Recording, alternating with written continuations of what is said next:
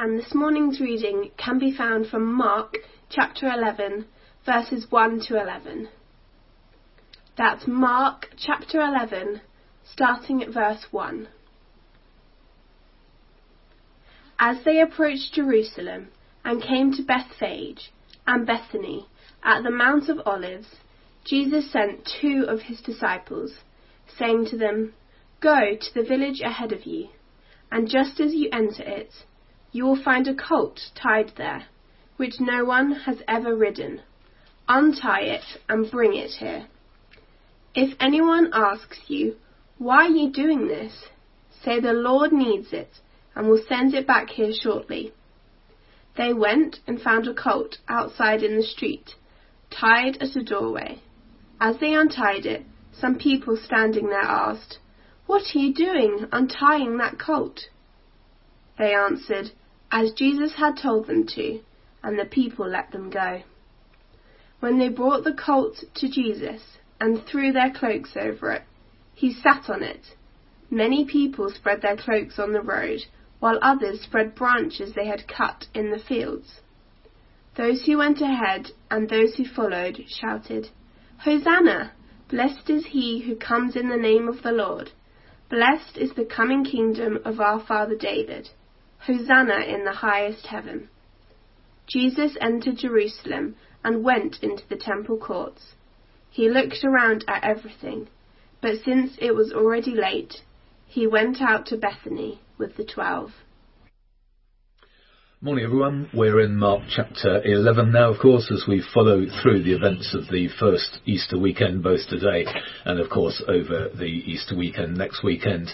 So I hope you've got your Bibles open, and let's pray and ask for God's help to understand this passage this morning. Let's pray. Father, we always want to thank you for the Bible, and we pray now that as we come to your word, you would speak to us.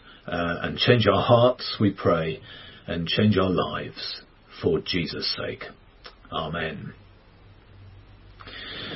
Well, when I was at school, just about the only subject I was any good at was geography.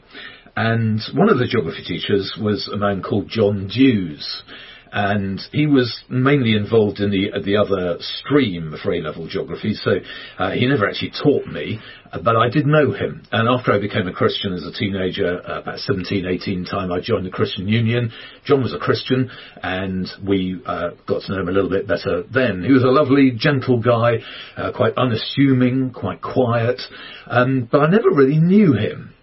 And that all changed when we had a staff first 11 cricket match, and John opened the batting, and he effortlessly scored 50 and then retired because he was just so good, so much better than any of the school first 11 fast bowlers, for instance.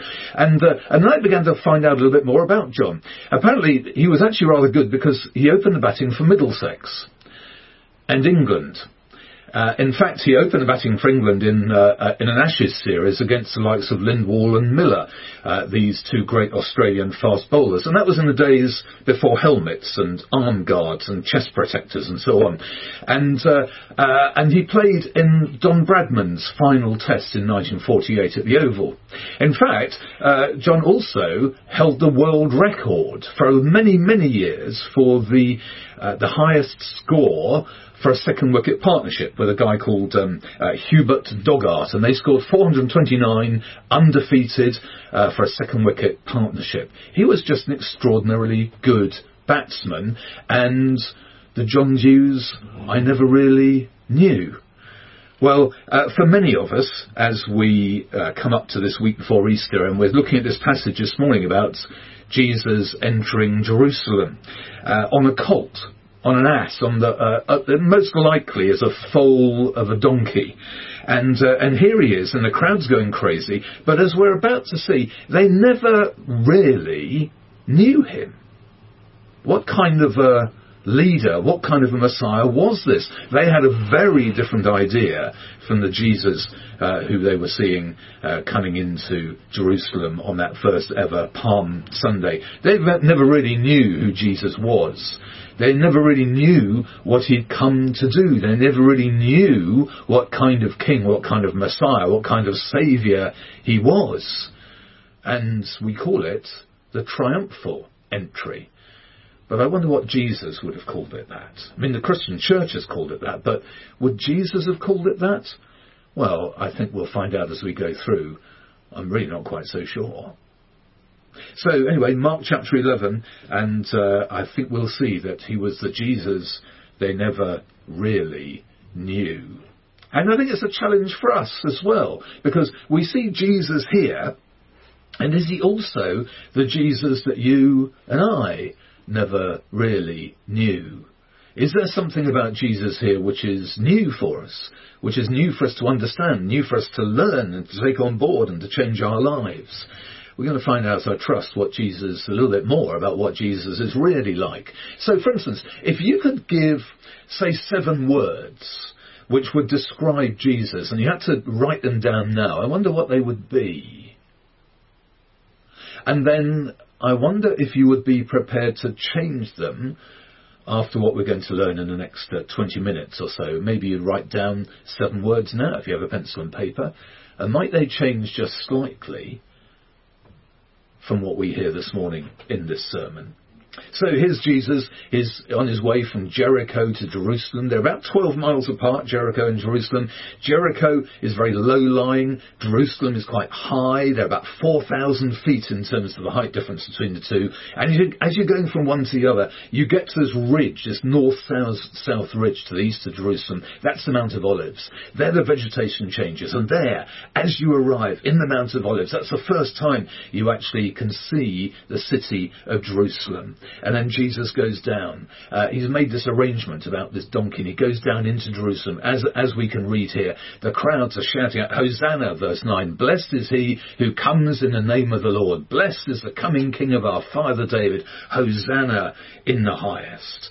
And as they went down, and as they saw Jerusalem from the Mount of Olives there, they would have seen the place was absolutely clogged. The roads were packed. They were heaving. The paths, you couldn't get past people because there were tens of thousands of people had arrived in Jerusalem. The Jewish folk coming to Jerusalem for one of their 3 festivals each year that required them to be there for those festivals. It was absolutely heaving. And now look at the beginning of the passage. And we have Jesus says to them, go to the village ahead of you, and just as you enter it, you will find a colt tied there, which no one has ever ridden. Untie it and bring it here. Now, we don't know if that was an arrangement that Jesus had made. We don't know maybe if the owner of the colt had actually been with Jesus, or maybe it was some kind of supernatural thing going on. We don't know, and frankly, it doesn't really matter. It's not the main point. It's not the main thing that is going on here. But we do know that when the disciples went, it happened exactly as Jesus said. So you look at verse 4. They went and found a colt outside in the street, tied to the doorway. Then as they untied it, some people standing there asked, why are you doing and untying the colt? And it was just as Jesus said. And they brought the colt to Jesus, this baby donkey, and he rode that into Jerusalem. Now, the important thing is that whether it's a colt, an ass, a baby donkey, whatever exactly it is, the important thing is what it isn't. It is not a horse.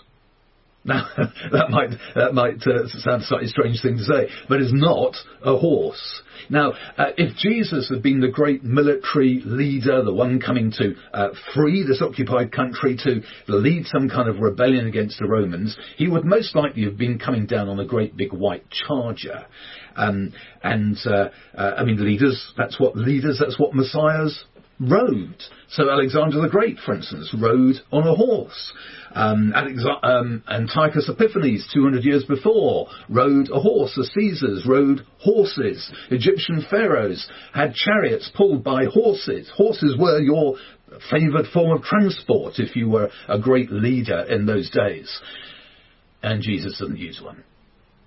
He comes on a donkey, on a baby donkey. I imagine as he was astride it was a young donkey. Maybe his feet were just dragging along the ground there. There are proverbs about asses. So, for instance, asses die and wolves bury them. Asses carry oats, horses eat them. The asses that carry wine, or the ass that carries wine, drinks water. Now what does this mean? What does all this business about the ass? Why is that so significant? Well, in Zechariah chapter 9 and verse 9, it's a passage about peace, about the forthcoming peace. And it says this: "See, your king comes to you, righteous and victorious, lowly and riding on a donkey, on a colt, the foal of a donkey."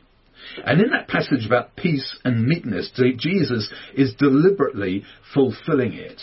So you've got to say, why do we call this a triumphal entry?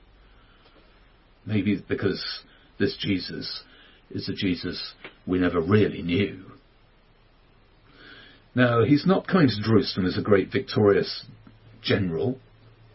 The ass tells us he's coming in meekness and in peace. He's coming as a lamb to the slaughter, not as a victorious king. And this takes us to our first point. Of course, he will be the victorious king, but at this point, he is the lamb to the slaughter. But our first point is this: for us, marvel at the peaceful, eternity-changing king. He comes in humility and he comes in peace. And at this moment, not a great victory procession. We've all heard of D-Day. And I imagine many of us too have heard of the battle for Normandy, which was actually more difficult for the Allied forces and for the Germans who were seeking to protect that. But it was one of those great battles for Normandy, and there were many more lives lost during that than on D-Day itself. And one night, in fact, it was just coming up to the early dawn, there was a particularly heavy mist that autumn, and the Allied troops came very close to the German lines. And they were there, and on the right-hand side there was a farmhouse, and then there was a kind of no man's land between the Allied forces and the German forces. And as the sun came up, the mist began to lift, the bullets began to fly, and the farmhouse was hit by an incendiary, and it caught fire. And then, to the astonishment of both sides, a baby crawled out of the farmhouse and crawled through no man's land. And they stopped firing.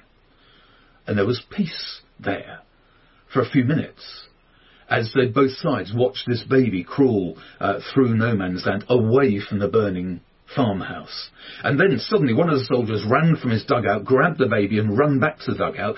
And, there was a cheer from both sides as he brought that baby to safety. 10 seconds later, the firing resumed. But the baby had been brought to safety.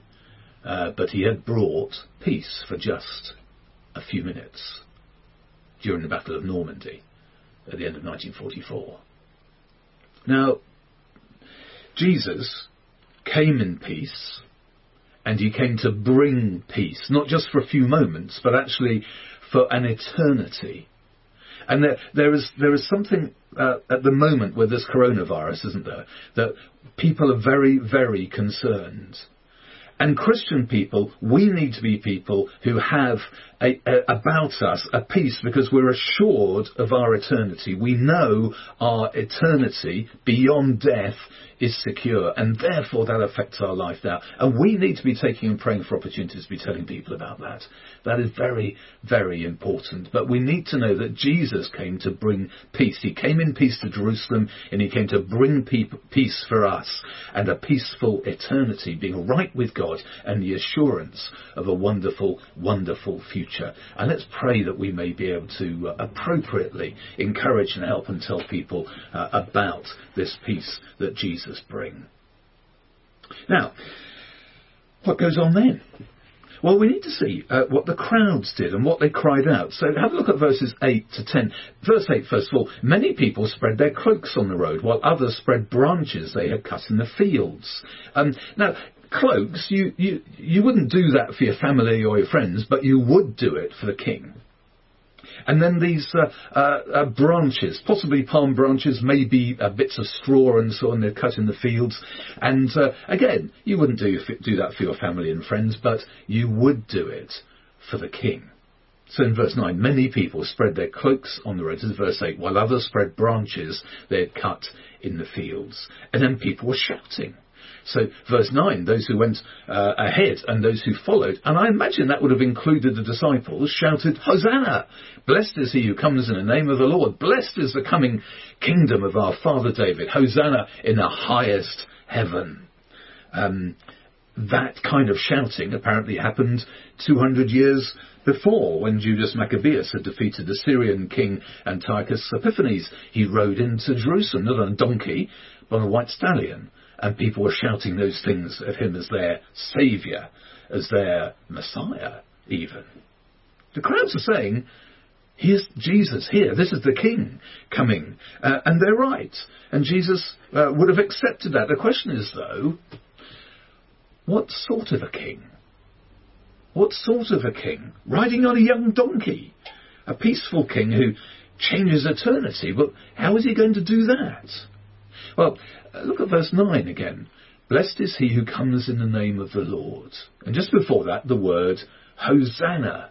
And it's in verse 10 there as well. Hosanna in the highest heaven. It means save. That's what they wanted. That's what they needed. Jesus to save them from the occupying Romans. But there's more. Look at the end of verse 9 again, where it says this. Blessed is he who comes in the name of the Lord. Literally, that means welcome. So in those days, if someone was coming around to your place for dinner, you'd open the door and you would say, blessed is he who comes in the name of the Lord. It was your way of saying welcome to them. And it's saying, welcome to the kingdom of our father David. The crowds are crying out, save. The crowds are crying out, welcome. You're bringing the kingdom. You're welcome here. Welcome to the coming kingdom.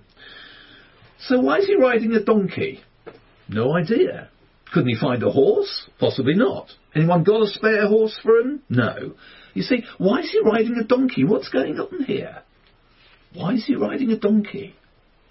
He's been welcomed to a city which would soon crucify him.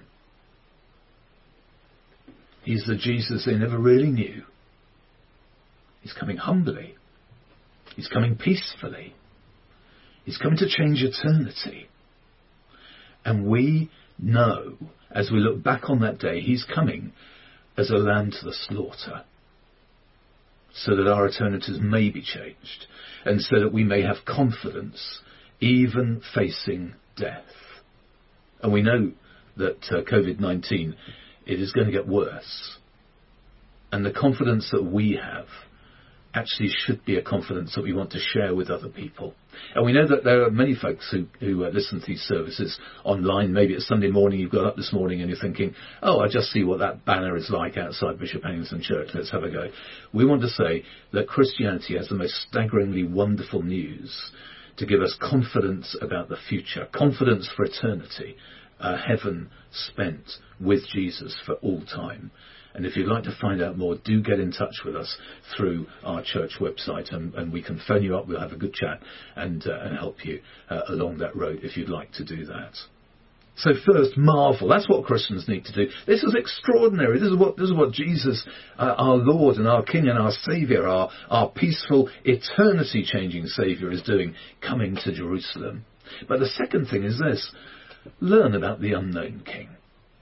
Because it could be still for us that Jesus is, there are things we need to learn, we need to grow, we need to find out more about him. And one of the things about this COVID-19 is that for many of us, there is a bit more time. Maybe, really sadly, you're down on the number of hours you work, or maybe you're not able to work at all, not from home, not nowhere. But that the one advantage is there is more time. Of course, that's not true for all of us. Some of us, maybe we're looking after children now at home, homeschooling, whatever, and that can be quite a challenge, can't it? And maybe we feel there's just less time. But if we have more time, Could we use that well? It seems to me if we have more time on our hands, we need to be quite disciplined and organised about it and maybe say, well, I'm going to, for instance, I could read one of the Gospels. I could read all the way through Mark's Gospel. Takes about an hour, 2 hours if you're going slowly. But why not do it in little 20-minute chunks? 6 days? Why not do that? What a good way to use a bit of spare extra time that we've got. Or read other books about Jesus. I love this one, Original Jesus by a guy called Carl Lafferton, who works for the Good Book Company. Very helpful. The subtitle here is What He Really Did and Why It Really Matters. Or here's one by Roger Carswell, Who is Jesus? If you want to find out more about Jesus, a very, very good book. If you'd like to read either of those, you can borrow mine, let me know, or we can get them for you. Let us know in the church office. So if you want to know more about God, but also the God who became a man, then this book by Andrew Wilson is a lovely way of writing, incomparable explorations in the character of God. If we have more time to read, let's use this time well, because we do need to learn more, don't we? We've got to find out more about Jesus. I love the story about the converted slave trader John Newton, hymn writer, a parish vicar as well, and towards the end of his life he was scarcely able to string together 2 sentences for a sermon, and one day even that ability failed him as he went up into his pulpit at his church, and he said, I've forgotten what I was going to say, except that I'm a great sinner and Jesus is a great saviour. I'm a great sinner and Jesus is a great saviour. That's the fundamental thing. That's what needs to be close to our hearts and in our minds. That's what we want to tell other people. I'm a great sinner, but I've got a great saviour. And I want to learn more about him. I want to find out how he saved me and how I can live for him and so on. And for the Jews, as Jesus was going into Jerusalem, they didn't understand. They didn't know. He was the unknown king. They needed to learn. They needed to change their minds. They needed to change their thinking. And I suspect also for Jesus' disciples, they'd have been around him, before him, after him, beside him. And they'd have been joining in with the shouting too. But actually, there were a lot of things to learn. John's Gospel makes it pretty clear, actually, that they didn't really get it until later on, the disciples. And maybe for us, there's a bit of getting it that we need to do as well. Learning, relearning, understanding, growing in our faith, in our understanding of Jesus. For Jesus, what was he thinking at that time? They really don't know, do they? They really don't know what they're saying. They really don't understand this. They don't really understand what kind of a king I am. For them, am I still the unknown king? It was Benjamin Disraeli who was Chancellor, and then later on he became the Prime Minister in 1868, and then for a longer spell from 1874.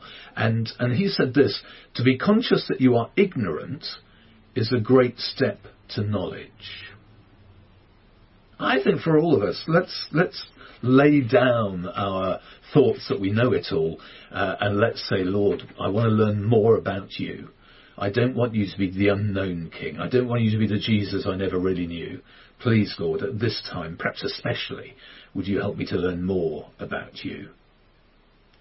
Well, that's the need to learn about the unknown king. Jesus the king with the kingdom. You look in verse 3. If anyone asks you, why are you doing this? Say, the Lord needs it. And we'll send it back here shortly. In verse 9, blessed is he who comes in the name of the Lord.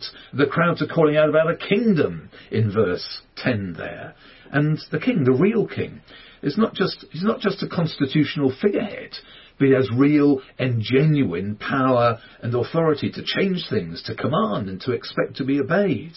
And something that we often underestimate about King Jesus is just this simple, straightforward authority. I love this conversation that happened over. It was way back in. It was way back in the autumn, October 1995, and it comes from a transcript of this radio conversation between a U.S. Navy ship and the Canadian authorities. So the Americans said, "Please divert your course 15 degrees north to avoid a collision." Over. The Canadians replied, "Recommend you divert your course 15 degrees south to avoid collision." Over. The Americans, "This is the captain of the US Navy ship. I say again, divert your course." Over. The Canadians. No, I say again, divert your course. Over. The Americans. This is the aircraft carrier USS Lincoln, the second largest ship in the US Atlantic Fleet. Our battle group includes 3 destroyers, 3 cruisers and numerous support vessels. I demand that you change your course 15 degrees north. That is 15 degrees north. Or countermeasures will be taken to ensure the safety of this ship. Over. To which the Canadians replied, we are a lighthouse. Over. Now, it is very important, isn't it, that we recognise who we are, who Jesus is, and where the authority lies, and who's got to move. And in our lives, we need to move. We need to learn, we need to move, and we want to learn more about Jesus and to live our lives for him. So learn about this possibly unknown king. Learn about the king who we would like to know a little bit better, maybe, than we do now. Understand Jesus and his teaching. Make it your life's work. May it never be said on our dying day that Jesus was the king that we never really knew. And then the third thing is this: adjust to the lifelong king. Adjust to the lifelong king. And just briefly, verse 11. This is very strange, isn't it, in some ways? Jesus entered Jerusalem and went into the temple courts. He looked around at everything, but since it was already late, he went out to Bethany with the 12, where he stayed. It's just a massive anticlimax, isn't it? A massive anticlimax. But he'll be back. And we'll see more of that this evening. Do come online again for this evening's service. But the people here in Mark 11, they've got to learn and they've got to change. And at the temple, they have to change. Their religion has to change. And with COVID-19, us too, we need to learn, and we've had to learn and change, haven't we?